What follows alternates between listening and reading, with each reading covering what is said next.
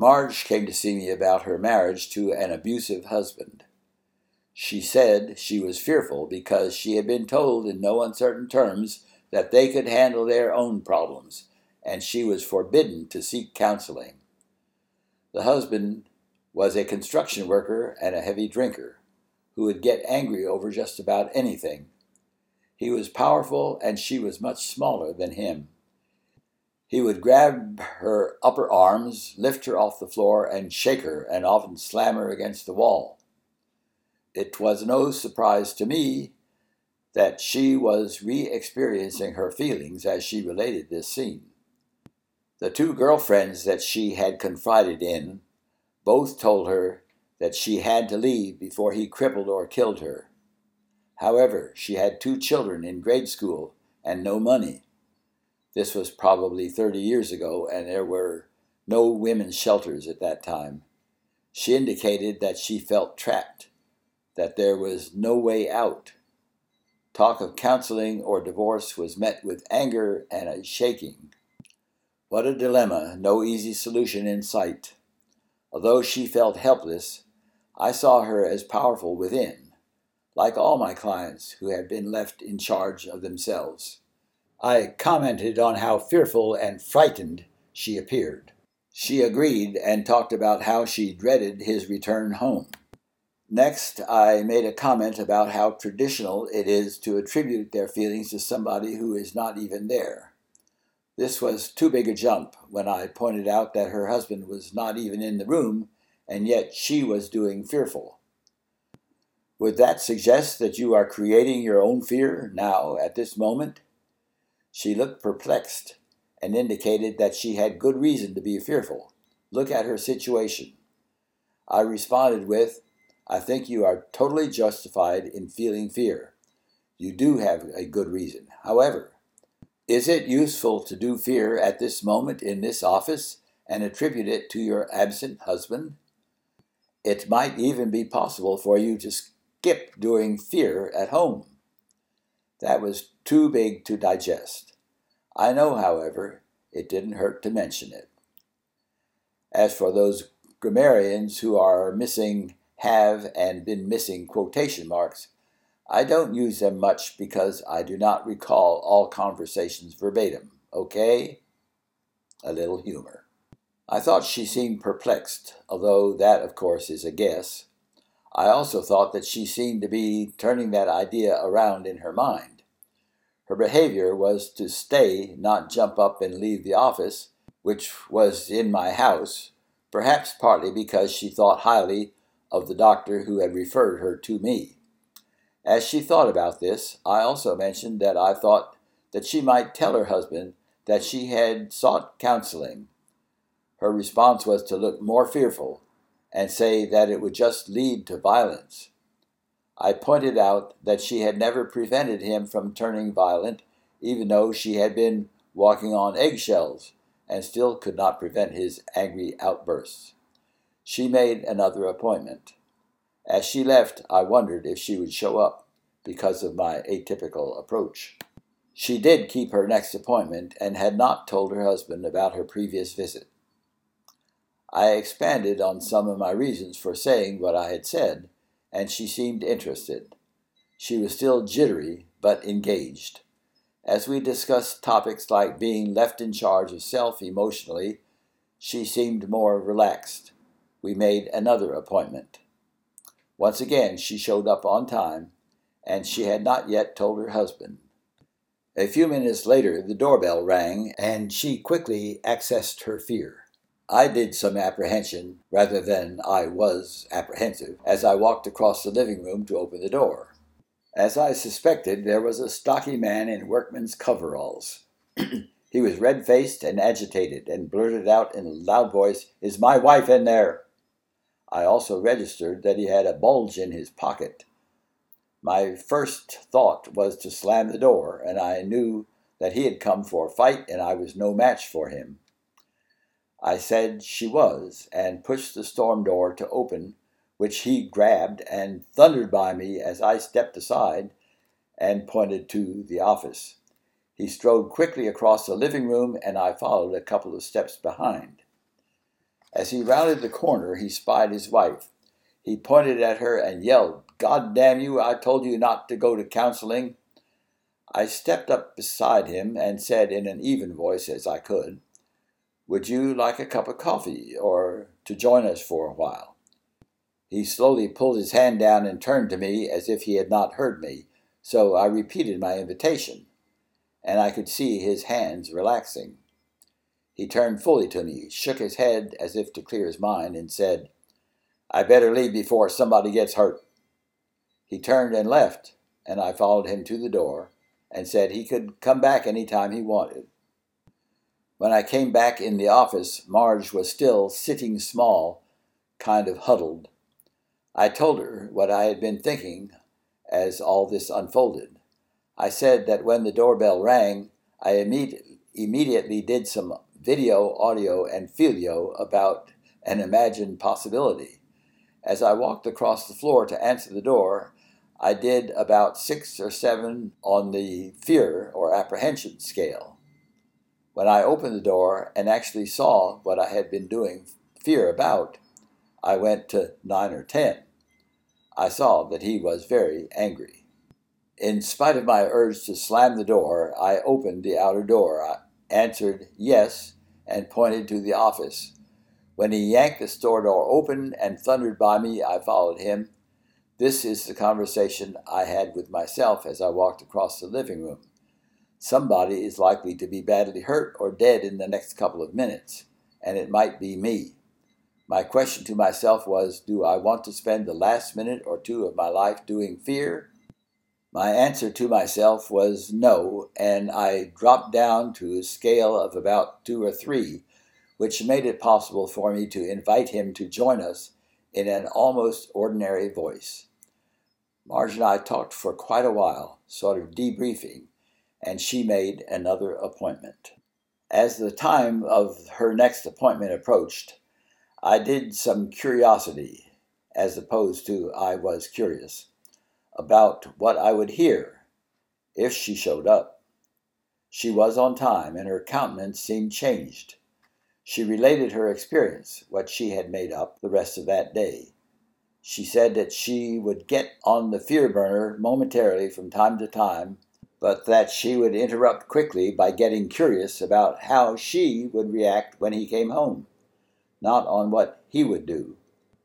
Doing curiosity is a much better filio than doing fear. She indicated that she had alternated back and forth many times, so she had practiced interrupting many times. When he came home later, he had been drinking and immediately began a rant about her going to counseling. He worked himself up to the point where he grabbed her by the upper arms, lifted her off the floor, and prepared to shake her. She said that she didn't do fear and was almost nonchalant when she asked, "Bob, do we have to do this?" She continued, "He seemed a little confused, like he had in your office, and he put me down. I was surprised, and yet I was not surprised." I shared the tennis game analogy with Marge and how the game had to change if one person changed. Clearly, she had shown up without her racket. She didn't change him, but he had to adjust to a new game. We met a few more times, and she reported that Bob worked himself up at times but stopped short of picking her up. She said she was feeling better and was thinking about looking for a job, even though her husband had forbidden her to work outside the home. After a few meetings, she said that although things were better, she still wanted a better marriage, and so she told Bob that either he came to counseling or she was going to get a divorce. His reaction was very negative. He stated that he was not crazy, and if she thought she was going to get a divorce, that he would kill her first. Her response was that if that's what he had to do, he would do it. Just as if she were still alive, she would get a divorce. It is difficult to imagine a more reluctant client. They did come in together, but he pulled a chair into a corner as far away as possible and remained withdrawn. He was ill at ease and said very little. Marge and I talked mostly, and I made sure that I did not point to him as the bad guy, hoping he would get involved. Marge said he was a good provider and loved his 2 sons, but wanted more of a positive relationship with them. It turned out that one time was enough for him, and he did not return. She found a job and arranged for her girlfriend and neighbor to look after the boys after they got out of school until she got home. There was no further need for us to get together, so we left it that she could return at any time. In my view, she had changed herself from a frightened woman into a can-do lady who was gentle within and yet decisive, somebody who knew how to take care of herself, in my terminology, more effectively selfish. Several years later, she wanted me to talk with the oldest boy, so I had a chance to catch up with what had happened in the interval since I had seen her. About a year or 2 after we had talked, she got a divorce. She stayed in the house, and her ex came by to see the boys or take them with him. He also dropped off money and told her this was for the boys, not for her. She said that he was pretty cooperative overall and that she liked living alone. She had dated some, but was not interested in marriage. In terms of work, she had gone into sales and was pleased to share that she was in the top 5% for a national company, complete with bonuses and recognition. What a transformation or transformation. Almost anything is possible when a person is at the wheel, while impossible from the back seat. I want to point out that I did not help her, she helped herself.